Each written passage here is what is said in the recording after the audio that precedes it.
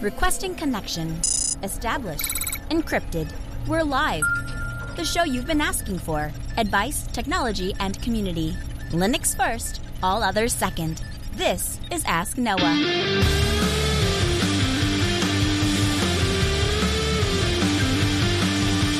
Live from Altispeed Technologies, the Ask Noah Show starts right now. This is the show where we came to do all the things on Linux they said couldn't be done and take your questions on how to do the same. The phone lines are open this hour. To be a part of the program, it is a free call, 1-855-450-NOAH. That's 1-855-450-6624, or send an email to live@asknoahshow.com. My name is Noah Chelaya. I am your host, delighted to be here with you as another episode of the Ask Noah Show kicks off this hour. Joining me is my co-host, Mr. Steve Ovens. Welcome in, sir. Good evening, Noah. How's the week going? You know what? We made it past the last blizzard of the year, and I'm excited to say it's in the 40s, and all the snow is now melting off my roof, and so as long as I don't get swept away in a massive flood, I'll be just fine. It hit 70 here today. I need to move south. For those of you that don't get the joke, Steve is in South Dakota, so it's south by like 300 miles, if that. Let's get into some feedback. Our first email comes in from Chris. Chris writes in and says, "Hi guys, love the show, but I'm just curious. There were some audio issues with the recent episode. For some reason, you and Steve sounded like you were out of sorts, as if your voices deepened and you were speaking slowly. Maybe it's just me, but it sounded like the recording version of the podcast played from Google Podcast sounded, different." So I'll address that right off the bat.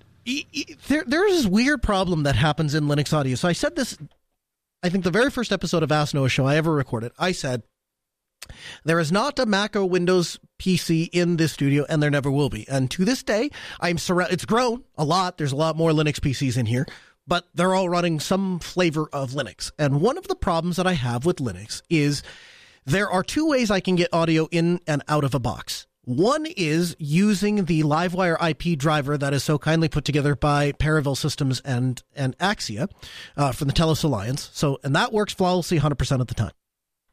However, they only compile that driver for CentOS Linux and CentOS. I think they're up to a grand old 7 now. So they're up to CentOS 7, or Red Hat Linux 7. And that works 100% of the time, no problems whatsoever. And that's great. But for OBS, that does all of the recording, I'm obviously I want to use the newer version of OBS, and so I'm using Ubuntu on that box, and they don't have that audio over IP driver. So I'm using a USB audio interface, and under Linux, there's this weird problem where every once in a great while, I think it's happened like 3 times, this is episode 331, I have had this happen maybe 3 times in the entire entire time that I've been doing the show, but it will change the sample rate to a different sample rate. Now, after the first time that bit me, I actually purchased a rack-mounted Marantz recorder, and I have that available to me. But what happened last week was I looked over and I went, oh, shoot, I forgot to hit the recorder. I probably don't need it. I better do it anyway. And I hit the button, but I hit the button 7 minutes into the show. So the first 7 minutes have our voices a little deeper, but the rest of the show is just fine. And if you know how to fix that, it has been bothering me for 331 episodes. So if you have a way to fix it, let me know.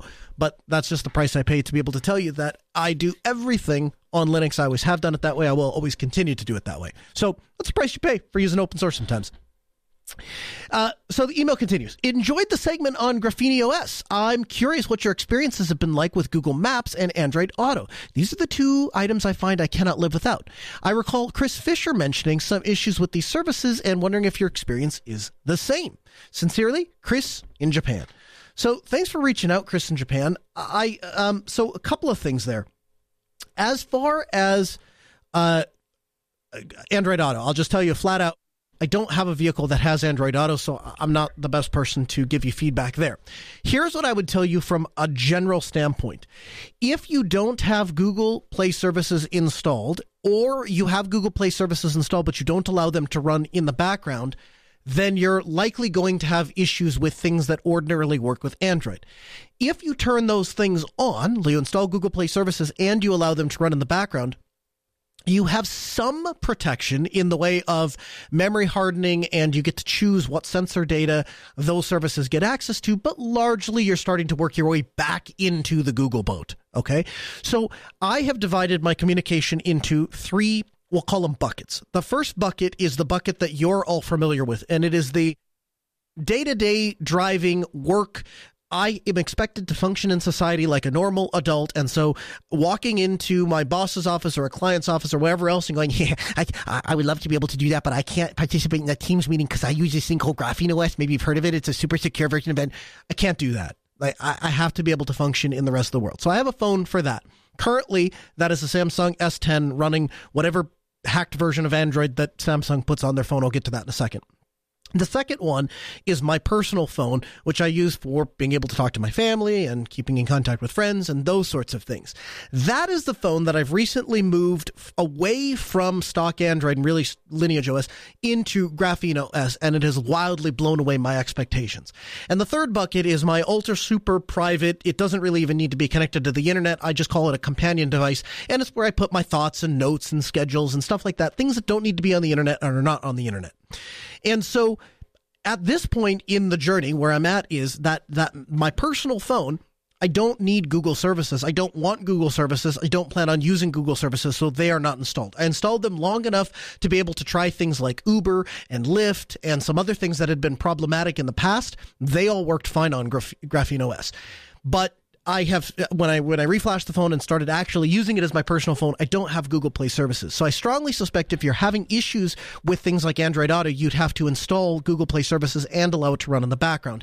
It is not completely in vain because you're going to still have some of those privacy protections. It's just infinitely less because now you have something running on your phone. And oh, by the way, Google Play services, whether you're on stock Android or anything else, drains the battery like crazy. Getting rid of Google Play services has easily doubled or tripled my battery life.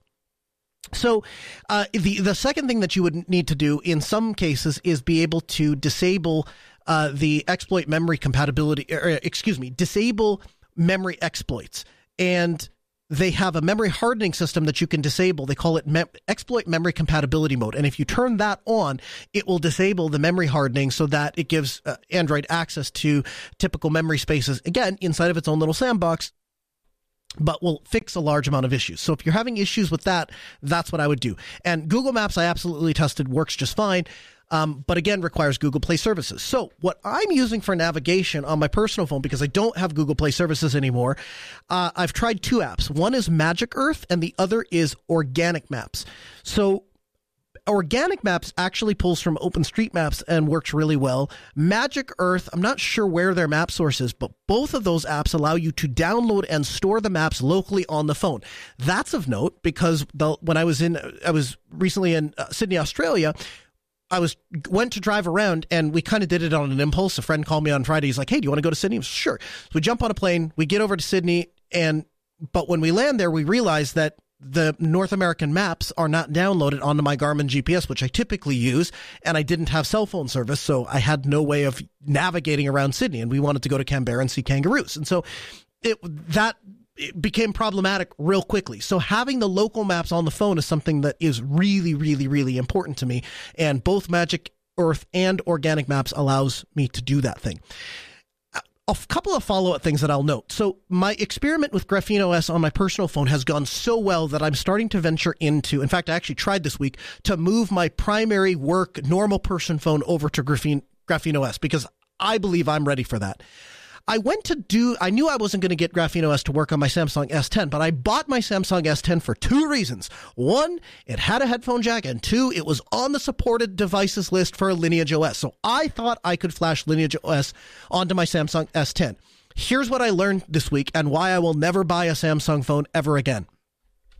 They made two versions of the Samsung S10. They made one, which is an international version that's sold all over the world, and you can flash whatever you want onto it, unlock the bootloader, install Lineage OS, do everything that you want to do with it because it's your phone and you own it, and it's fine. Then there's the darn 971U version. The U means it's made for the United States. And that special snowflake of a phone was lobbied by the carriers inside of the United States to remove the ability to unlock the bootloader. So there's apparently one human being on planet Earth that has figured out a way to hack his way around this bootloader, but to do so, you have to basically allow him to TeamViewer into your computer. You plug the phone in, and then he does whatever it is he does, and it costs you $75, and he claims that he can unlock the bootloader. So A, I'm not sure how I feel about that. B, even if it works, I'm a little concerned as to what did we do to the phone to be able to get the bootloader unlocked. And also in his disclaimer, he, goes through some things like, so you've burned the keys for Samsung Pay, or Apple Pay, or whatever, Google Pay, which admittedly I wouldn't use anyway, but I'm making permanent changes to my phone and I don't even understand what they are, and I'm just sore about the whole thing. So I'm either going to replace my Samsung S10 with contenders are the 6T, which has less RAM, slightly slower processor, a slightly older phone, but it has a wired headphone jack and supports Lineage OS, or one of the Pixel lines, and I could either do Graphene OS or Lineage. And if you have thoughts on those, I'd be interested in hearing from you at live@asknoahshow.com. So to recap, haven't tried Android Auto, don't have anything to test it with. I strongly suspect it'll work if you have Google Play services enabled and running in the background. And as far as Maps absolutely works under Graphene OS if you have Google Play services and enabled, but I wouldn't use it. I would use Magic Earth and Organic Maps. Other questions or other follow-up to my fun with Graphene OS, right in live@asknoahshow.com. Second email comes in and says, "Hey, Noah and Steve, the latest episode has to be one of my favorite of all times. Such good info in there. I also have a Pixel 6a, and after listening to the episode, I flashed my phone with Graphene OS, installed Google Play services, and from there, their app repo, it is indistinguishable from my Googleified Pixel. I honestly had given up hope that a person could run a privacy-focused phone, but it can be done. Thank you so much for the show. The fact that you guys walk the walk and not just talk the talk is what keeps ANS at the top of my podcast list." So there's a certain amount of irony in there that particular episode was bitten by a bug that exists inside of Linux when you're using USB audio in Linux. And I find comedy in that. Sounded like you were taking a breath. Nothing? No, I was chuckling. I just was not very loud. Our third email comes in from Kevin. Kevin writes in and says, "Hi guys, thanks for the show. I'm looking for suggestions for a privacy-respecting phone tracking app. It's an oxymoron, I know, but I need to keep track of my elderly relative. Thanks, Kevin." So the go-to tracking app, if you're looking for an open source app that runs on your phone, would be OwnTracks. Self-hosted, doesn't leak data to the cloud, all the rest of it, and you can keep an eye on those sorts of things. If it is a willing participant, that is to say, that came out wrong. If it's not one of those things where you're like, "Here, Grandpa, let me set this up for you. There you go. Now your phone is set up so that I know where you are," and then you want to leave it alone and it's fine.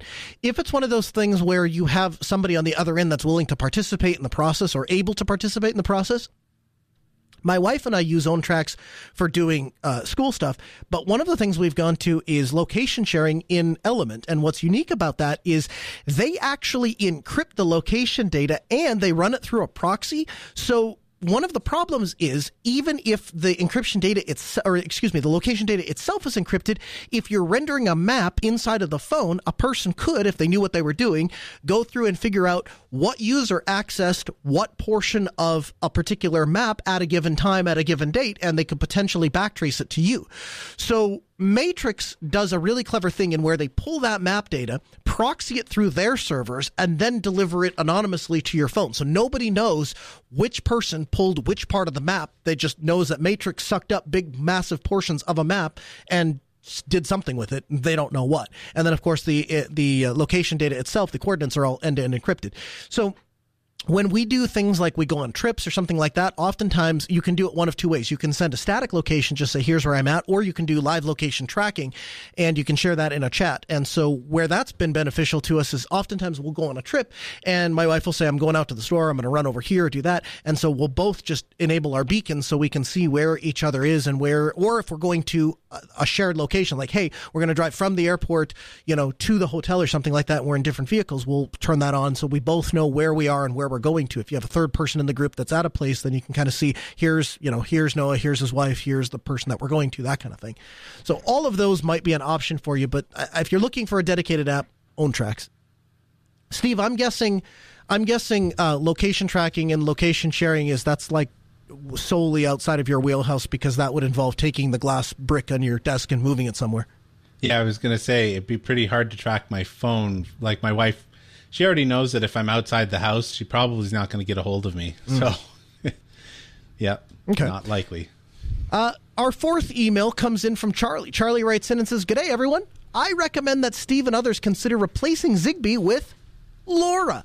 LoRa can work on 433 megahertz, 915 megahertz. I'd recommend checking out the ESP8266, the NRF24, and the LoRa Express LRS. Maybe these videos will give you some help. And then he links to some LoRa videos. So, Steve, have you looked into LoRa before, and what are your thoughts? Would it work for you? So I did look into LoRa previously, and although I didn't become aware of LoRa in a serious way until after I had kind of picked Zigbee for things, when I reinvestigated after, so I watched a couple of the videos that Charlie sent in. Thank you, Charlie. I had forgotten how much I liked watching Great Scott's videos. I followed him on YouTube for quite a long time. But anyways, I came to the conclusion that I probably am unlikely to adopt LoRa because they're roughly the same price as Z-Wave. And for me, adopting another technology when Z-Wave has been so solid for me, it doesn't seem to make much sense because I'd have to go out and buy the coordinator or whatever the LoRa equivalent is. And then I would have to also invest in that technology, which is more or less the same price as the Z-Wave stuff. On top of the fact that it's a little bit challenging to find all of the sensors for LoRa in a battery format. There's tons of stuff for the LoRa stuff that runs off of wired in some capacity, right? There's tons of boards and stuff like that. But if I had the liberty to run cabling, this would already be a solved problem because I already have, I'd say at least half of my motion sensors in the house are already made up of ESP8266s in some variety, or ESP32s. Mm-hmm. The things that I have left is just, it's impractical to run a cable to, for example, a door sensor on the front closet door, or, the motion sensors in the kitchen, which are on a vaulted ceiling and up high away from anything. And, the spousal approval factor is basically 0 for running cables to those places. So, what if you hid the wire inside of like a string of Christmas tree lights, and you're like, "Hey, honey, we're going to have little white decorative lights going through the house. Isn't it beautiful?" No. Okay, no, wouldn't work. She might go for it. I wouldn't. Oh, okay. That'd be way over engineering. The expense of adding the lights and then having to deal with the lights in some fashion just to run. You know how many watts that'll cost me? Well, there's that. But just to run a USB cable, for example, for the ESP8266 stuff, no, that's just not likely. Seems like you'd run into other problems too. There's got to be distance limitations of how far you're going to run USB, and you'd have to use molded cables, which means you're stuck at whatever the maximum length of factory cable. I don't know. As I'm just thinking about that through my head, I'm coming up with all sorts of pain points of why that wouldn't necessarily be practical. Yeah, it was a tough thing because then you'd have to have either the power bricks in the wall or start replacing your receptacles with ones that have USB outlets. And then there are challenges there as well. Not to mention the fact, like I said, in various hallways, plugs are not necessarily easily accessible. And you could get around that if you were tolerant of having wires, or you're going to run mini conduits everywhere to hide your wires. That's just not likely to be what will happen. Not to mention, whenever I do have some sort of Wi-Fi issue. So the other night, I actually woke up hot because my automation failed, or so I thought.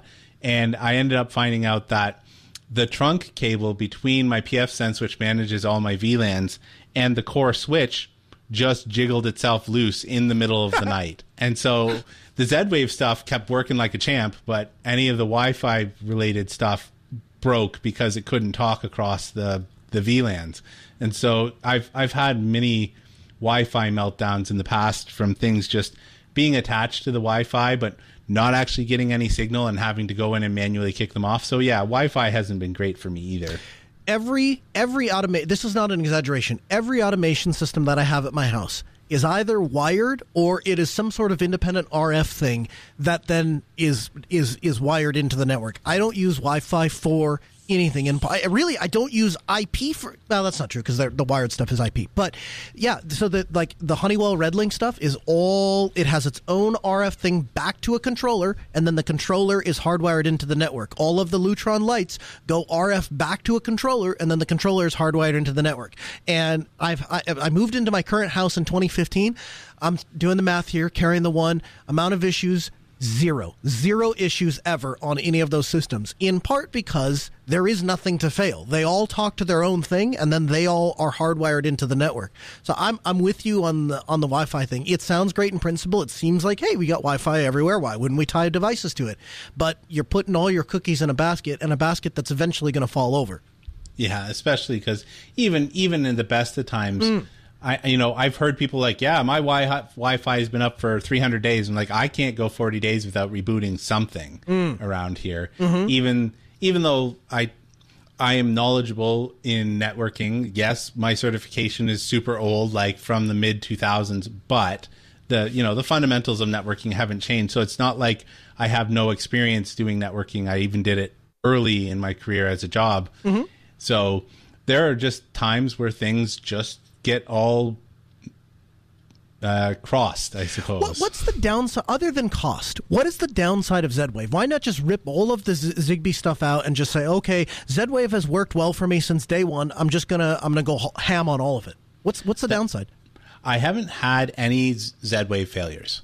That's what I'm saying. Like zero. Right. I had a device, like a single Z-Wave device, die, right? But that's the device failure, not like even walking up. It was a light switch, and walking up and flicking the light switch did nothing. So like something in the switch like just melted down. So yeah, it's purely a cost related thing. I've got 30 odd Zigbee things that at an average of $30, depending on what it is, you add that up. And then if I was to replace all of the Wi-Fi devices that I have, I'd be well into 60, 70 devices that I'd have to replace. Okay. But so like $2,000 or whatever. But other than cost, there is you don't see any downsides to, so cost and then the licensing, right? So Zigbee is the open protocol. Z-Wave is the less open protocol that is open enough to work with all of the open source things, but not open enough to make all of the Libra people super happy. Yeah, and I suppose the other thing, and this is a small thing, but the aesthetics are less. There's less variety in the aesthetics of the Z-Wave stuff. So, for example, for whatever silly reason, the contact sensors all look like you've taken like a AAA and a AA in terms of length and stuck them together. And that's how long the contact sensor is. Why? I have no idea. Like, I don't know why they are formed the way they are. So there's some aesthetics there that the Zigbee stuff, because there's more competition there, that they just branched out. I have no idea. So I didn't install this. Okay, I just came across it in the field. So somebody else installed it. So I don't have any firsthand experience with this. But I saw a device I think it was called a Zen 16. And basically what it was it was a 16-zone multi-relay for Z-Wave. And what they did was they ran like traditional Honeywell contact closures on all the doors and all of the things. So I don't know if you've ever seen these, right? It's got like you drill like a little hole in the door frame, and then it's got a switch that goes inside of the door frame itself. So you can't even see when the door is shut. You can't tell there's a switch on the door at all. It's only if you open the door and look where the hinges are, you see that there's a little white thing sticking out. And when the door shuts, it obviously pushes the little white thing in. So they ran those as the door sensors on all for the contact sensors for all the doors, and then they ran all the wire down into the utility room and put one of those Zen 16 contact sensors in, so that's where that's interesting. I saw that. And so now I'm piecing together what that box probably did. And my guess was they were using that to do automation for detecting where, which doors were open and which ones were closed, and converting all of that into Z-Wave.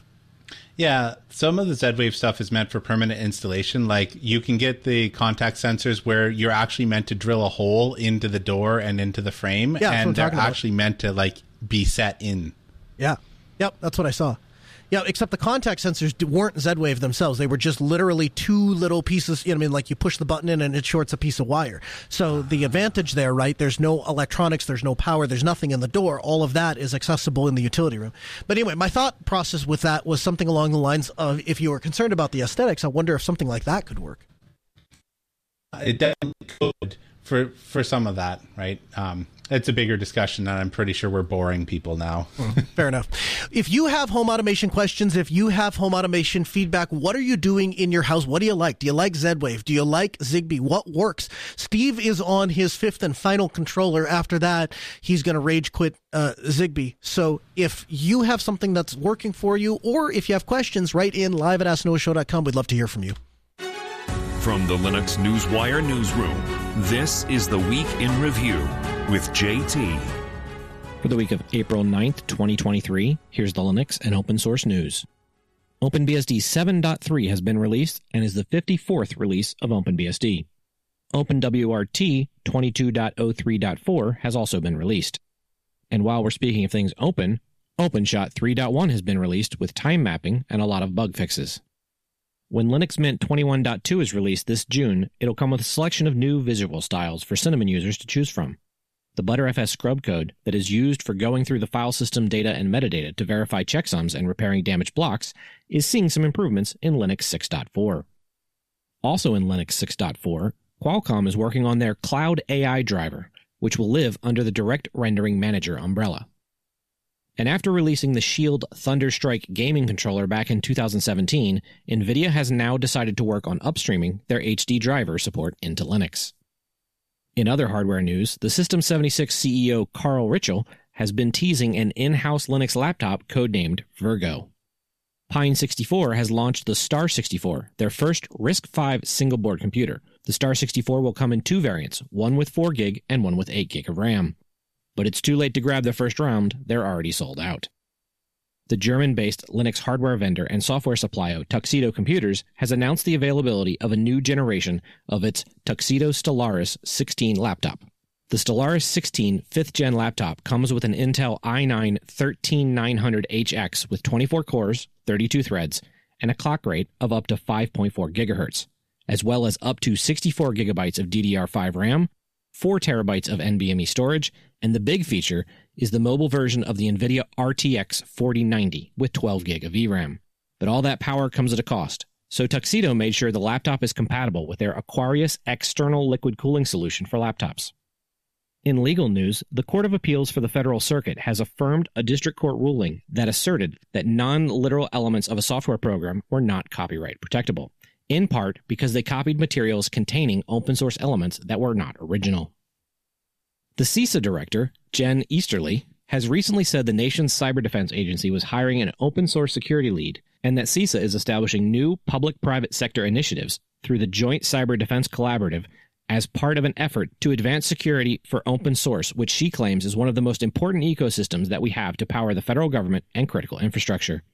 And speaking of security, hackers have been flooding NPM with bogus packages causing a DOS attack. While similar campaigns were recently observed propagating phishing links, the latest wave pushed the number of packaged versions up to 1.42 million, a sharp increase from the approximate 800,000 packages released on NPM. This week in our feature segment, we're going to talk a little bit about privacy-respecting mail. So I've successfully disconnected myself from the antiquated and outdated public phone system. I've successfully disconnected myself from the claws of Google, but the remaining thing in society that I'm still stuck with is physical mail. And so as I'm starting to look at ways that I can drag mail kicking and screaming into 2023, I've started to look at privacy-respecting mailboxes, and I've come across a number of problems. So the first initial thing that I went to is, like everybody else, well, I'll just get a P.O. box. That's what you always hear people do. It's business have been doing it for years. Privacy advocates have been doing things like that for years, and at least your name and information isn't scattered all over the place, and they don't actually know where you're residing just because they sent you something one time. So I investigated the idea of a P.O. box, but a P.O. box offered by the United States Postal Service is physically located at the post office, and your address will not your address is not necessarily corresponding to the P.O. box. So they ship it, they can send mail to it, and they'll give you a P.O. box number, but the address is the address of the post office box, and the address of the post office, and the P.O. box is the place where the actual mail comes. The killer factor for me there is they will only accept mail from the United States Postal Service. They won't accept mail from, like, let's say you order an Amazon package from UPS.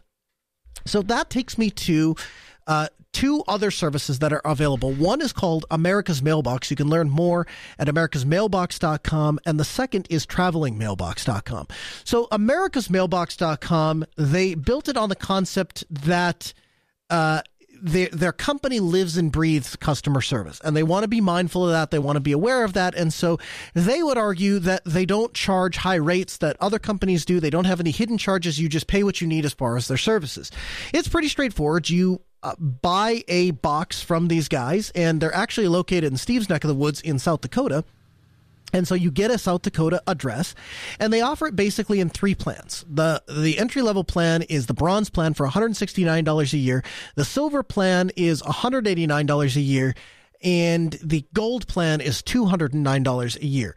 With the bronze plan, you can receive up to 7 pieces of mail per year, and so it's useful for things like if you're doing your vehicle registration or you want home base for really important documents, and that will get you by. But if you want to use something, as a general purpose mailbox, obviously 7 pieces of mail isn't going to do much diddly squat. And so then you're looking at either the silver or the gold plan. The silver plan, all mail is forwarded, including junk mail, and only occasional packaging or special handling is forwarded, and they offer that as well as a vacation plan for $15.99 a month. So if you're needing to just use it for a special amount of time or a limited amount of time. And then their largest plan, their gold plan, junk mail is removed prior to forwarding via UPS or FedEx, and then they'll do special handling for your mail and packages, and of course they give you 24/7, 365 day access to encrypted online access to your accounts. So you can check those out. Those are okay, and I've done the most research on America's Mailbox, so they're kind of the ones that I'm most intimately familiar at this point. The other one is Traveling Mailbox. So you can learn about Traveling Mailbox at travelingmailbox.com. And they're on a mission to provide high-quality virtual mail services with mail scanning, mail forwarding, and helping travelers and business people affordably manage their mail postal online. So this is it's a little bit more expensive, a lot bit more expensive actually. So it's $15 a month for their basic plan, which includes 35 pages of scan mail a month or 40 incoming envelopes a month.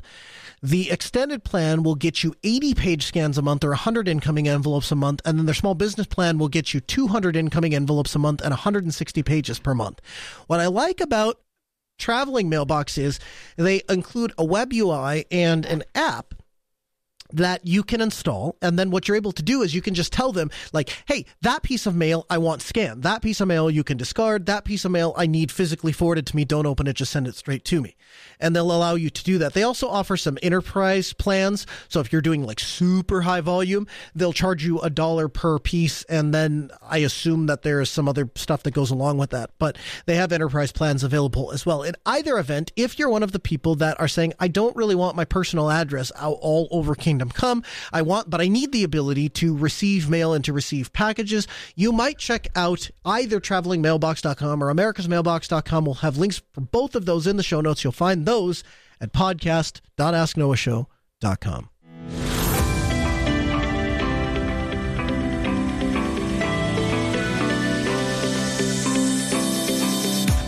In the news this week, Pine Tab 2 and the Pine Tab 5 are available for pre-orders. The pre-orders are going to begin on April 13th, so that's 2 days from now. Both tablets feature a 1200 by 800 resolution 10.1-inch IPS display with viewing angles, a sturdy metal chassis, 2 USB-C ports, one USB 3.0, one USB 2.0 for charging, a digital video out port, a front-facing 2-megapixel camera, a rear-facing 5-megapixel camera, as well as a 6,000 milliamp battery. Both come bundled with magnetically fitted detachable backlit keyboards. as well as connecting via pogo pins to a USB 2.0 protocol that doubles as a carrying case. They're available in 2 hardware configurations, the 4GB of RAM, 64GB eMMC flash, and the 8GB of RAM, 128GB eMMC storage. And finally, the PineTab 2 and the PineTab 5 both start at $159. So, if you have any experience with ARM-based devices, I would describe the Pine devices as budget-friendly price point, medium point of performance. So it's not a tier A device. I don't think you're going to compare it with the latest Samsung Galaxy tablet or the latest Samsung Galaxy phone, the latest iPad. But what you're going to get is an incredibly easy way to be able to hack and play with your tablet. So the rigmarole that I've gone through with this godforsaken S10 that was lobbied by the American cell phone manufacturers and American cell phone providers to say, don't give them access to the device. Those are the kind of games that you're just not going to be able to play with Pine. They design the device for you to be able to flash stuff onto it.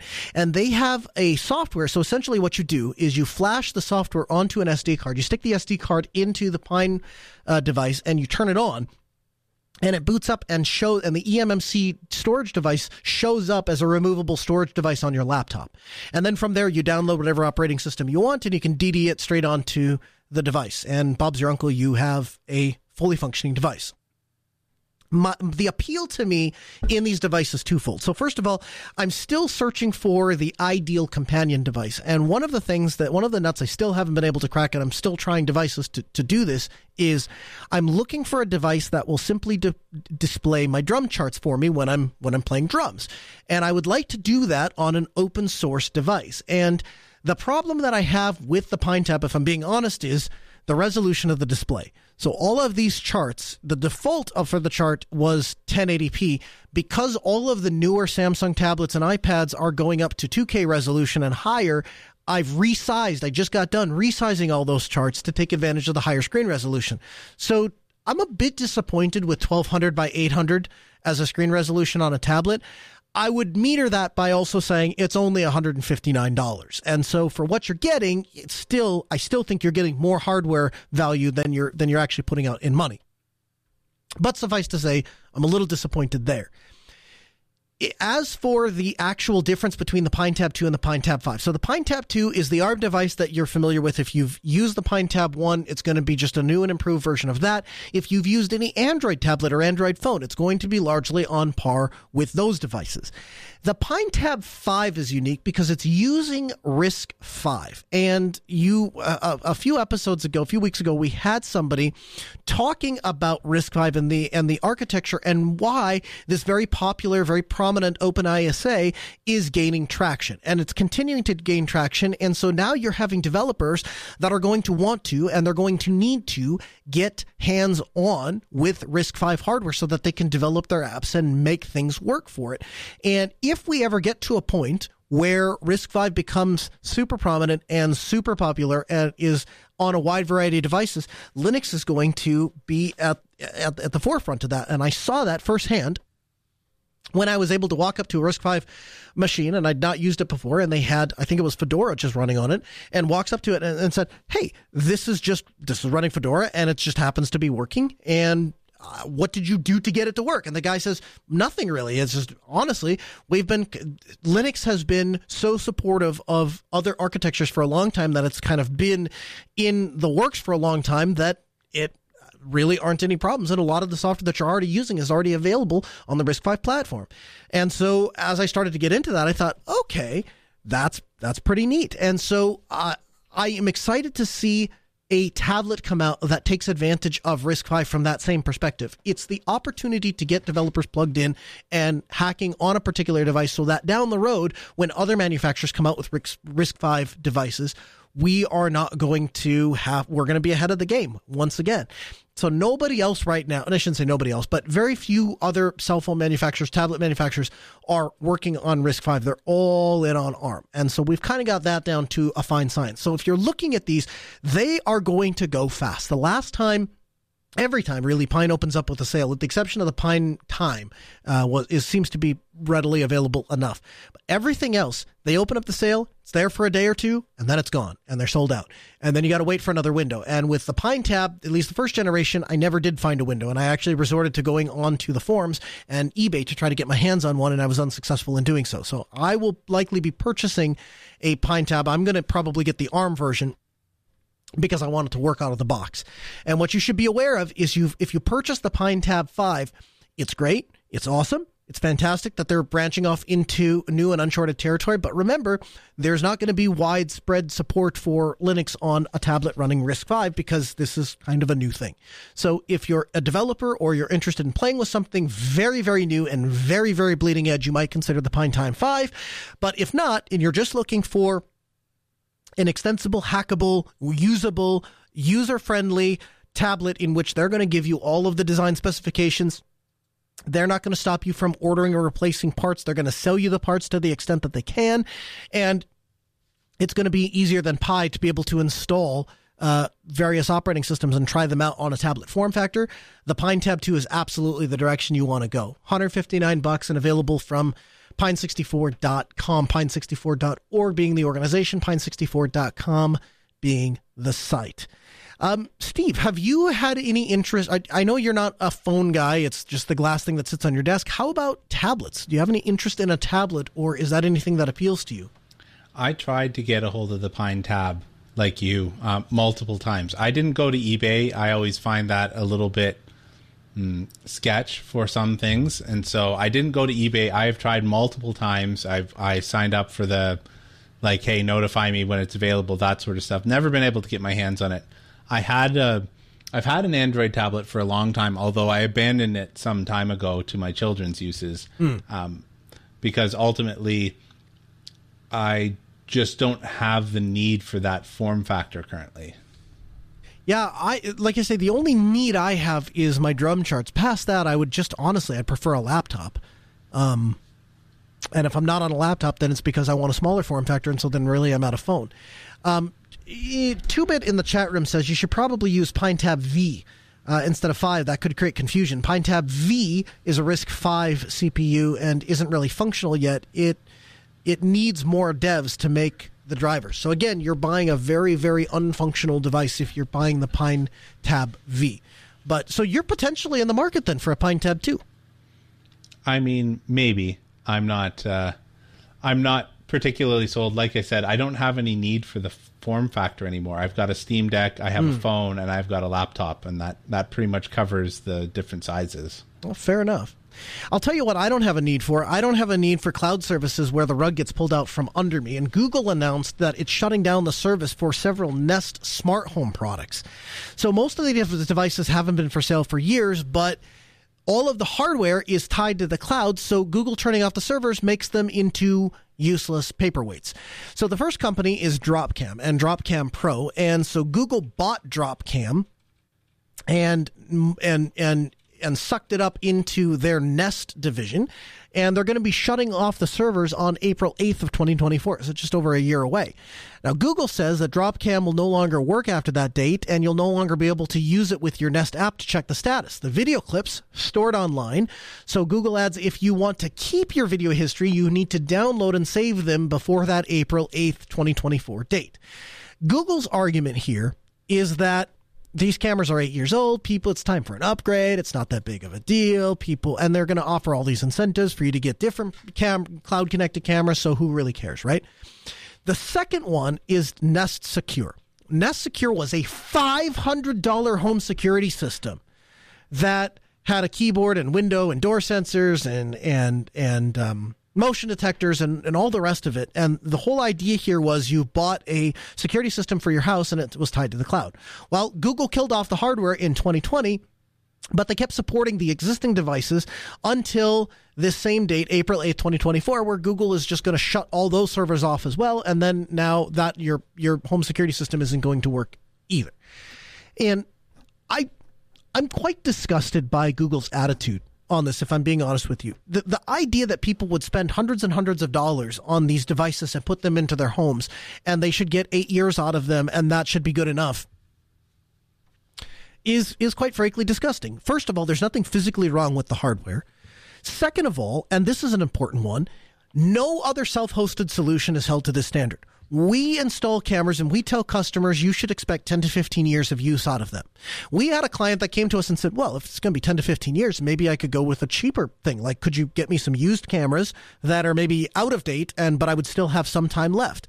And we looked at the Axis cameras, which are being discontinued. It was either discontinued this year or is going to be discontinued within the next year. And they're getting support through like 2037. So they continue to publish security updates long into the future.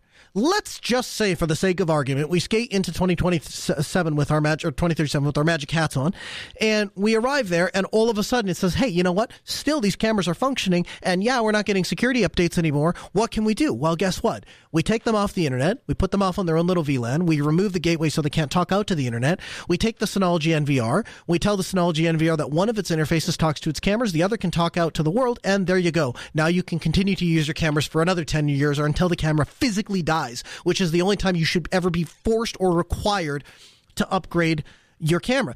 It kills me because for 10 years I installed analog security systems where you put in closed contacts and they just shorted two wires together, and we put in cameras that just had, they called it Siamese cable. You had 12 volt two conductor on one side and you had, RJ58 on the other side, and you put a BNC connector on it, and it was analog video, and you would have, if you did 40, 50, 60, 70 cameras sometimes, you'd run them all to one place, and you'd have these gigantic DVRs, and eventually the DVR would kick out, or something would die in it, and you'd replace another one, or occasionally a camera would go out, and you'd replace it, but you had these things in use for 10, 15 years, and nobody complained, and everything was fine. There was never a time when the camera got outdated because it couldn't get new software, or couldn't get back to its home server, or whatever. None of that was a problem. Everything, we are driving towards a society where technology is becoming cheaper, it's becoming more disposable, and it's not something that you can invest in, it's just a consumable. And I refuse to treat technology the way I treat saw blades. I'm fine buying a saw blade and treating it as a consumable and burning it up and throwing it in the trash and going and buying another one. That's fine. The saw blade cost me $15. I'm not going to start doing that with $100, $200, $300 cameras. I'm not going to start doing that after I've taken the time to run wire throughout my house and get my security system installed, only for a few years later for Google to come back and say, yeah, you know what? I don't really think we want to support that thing anymore. Go buy the new one, rip that one out. No, there's nothing wrong with it. It worked just fine. So for all of those reasons, don't use cloud-connected services. Here's what happens, and you can be rest assured that every time a company pulls the rug out from under you with whatever the latest name brand thing is that no longer works and is now a paperweight, I'll bring it to your attention that it was a mistake 8 years ago, it was a mistake today, and in 2024 you're going to find out how big of a mistake it is, because it'll be useful for nothing other than keeping your door open. And maybe a paperweight, you can use it on your desk, or maybe you could put it in a museum and say, hey, here's something that's a perfectly functional thing, but you can't use it because it doesn't connect to the cloud server anymore. Our second, so a follow-up to the story, Monitor.io. So this was a device that was designed for monitoring your internet connection. So it was a company that came out with this device called the Monitor.io, and you plugged it into your internet, and it pinged out to their servers and basically gave you kind of a red, yellow, green thing. If it was green, you were on the internet. If it was purple, there was a problem with your internet connection. If it was red, you didn't have internet. And so it was an easy way to kind of keep an eye on your network. Well, it turns out home network monitoring really isn't all that it was cracked up to be. The vast majority of people know that they're not on the internet when they pull their phone out and go, hey, I can't get to Twitter. And the people that want more than that are looking at like a Libre NMS sort of thing. They're not really interested in just a little box that you set up and going, red, purple, green. So this company is going to shut down because it's not a sustainable business model, and they've decided they're going to bow out. The way that they've done this should serve as an example to every other cloud provider out there of, if you want to be kind, respectful, and courteous to your customers, this is what you do. So they took these Monitor.io boxes and they published the latest firmware. The latest firmware, which they're making available on an SD card. You can use any 4 gig SD card. And what it allows you to do is, after they shut off the Monitor.io server, the little box will still reach out to several IP targets to be able to test the network speed and stability. And if you want to change those targets, you're going to be able to SSH into the box on your local network, and then you can change the config file or whatever to point to other services. So it means these boxes that would otherwise be paperweights and bricks, just like Google is doing, they are taking care of their customers. They went into this business to serve their customers and to help them understand what their network was doing. And so anybody that invested in this company, even though the company is going to go away, they're going to make sure that you have a nice soft landing spot to be able to continue to use the device until it again doesn't physically work anymore, which is where I articulate the line should be when you're investing in technology. Quote, the Monitor IO fan community can seemingly do a lot with these devices. Based on the README for NetMonitor, the standalone system, the company is offering a standard Linux operating system should you can choose to keep it on an uninterrupted power supply to avoid file corruption during power outages. Instead, the colorful, useful charts that you see at the Monitor IO server were up are now a data file showing the last few test results. Don't be surprised if someone offers a different, perhaps upgraded system of the system as a flashable image at some point. This is beautiful. Hey, we're not going to put a whole lot of work into it, so it's a config file, and you SSH in and you want to change it. And if you go to the web UI where we used to have these great little dashboards that were backed by our servers, we're not going to do that anymore, but get the raw data, and so you can at least see what it's doing. And if you want to hack on it or somebody else wants to do something with it, more power to you. Now imagine the reaction that people would get if Google said, hey, you know what we're going to do? We're not going to support Dropcams anymore, so we push firmware out to them. You can log into it and it just generates an RTMP address, and you can use it for whatever thing you want to use a camera for. Imagine the difference that we would have. Imagine the less e-waste we would have. Imagine the return on investment you would have from Google products if they did that. But they don't. They pull the plug and they tell you to come buy. In fact, one of the things I saw justifying this cockamamie nonsense that Google is doing is they said, well, we're going to give a deal. So for $6 a month, you can sign up for one of our new cloud camera things and we'll send you the camera. Great. That's exactly what I wanted. You discontinued your last thing and pulled the rug out from under me, so now I want to sign up for another service. Fantastic idea. You know what really drives me crazy about this sort of stuff is that, you know, these are not 240p cameras. They're not even 480p cameras. They're high def 720 or above, which is more than sufficient for, I would say, the vast majority of people that are looking to do something. In fact, a lot of these cameras have such good resolution that they run circles around cameras that have been installed 10, 15 years ago to begin with. So far from being any kind of junk, the camera doesn't need to have any smarts in it. It just simply needs to be able to, back in the day we had a camcorder, one of those ancient things. And even if you didn't have a tape in the camcorder, you could run an RCA cable from your camera to the TV and still just put the stream up on the TV. You know, we were able to do that in the 1980s. Why do we need a cloud connected service in order to do this in 2023? Absolutely. I mean, and consider this, right? What if you're a parent and you're looking for, nanny cam kind of a thing? I mean, can the camera take the video feed and spit it out into, a local webpage or something, and somebody could pull it up? I mean, there's all the hacker community would find all sorts of uses for that kind of stuff, but Google doesn't care. They don't. Yeah, that's the thing that is really kind of burns us, right? Is I know we're running low on time, but the idea is you don't even have to make this user friendly. Mm-hmm. It just has to be accessible to someone, and someone will figure out how to make this better for the real world and do your work for you. Yeah. So to me, they would have saved a lot of face. But again, they're not interested in pleasing you as a customer. They're interested in earning your subscription dollars. And so they shut this thing down and planned obsolescence, and they pull you into the next thing. And now you sign back up and you put in a new subscription and you're on for $6 a month, and they have you hooked for another 5 years, and then they get to do it all over again.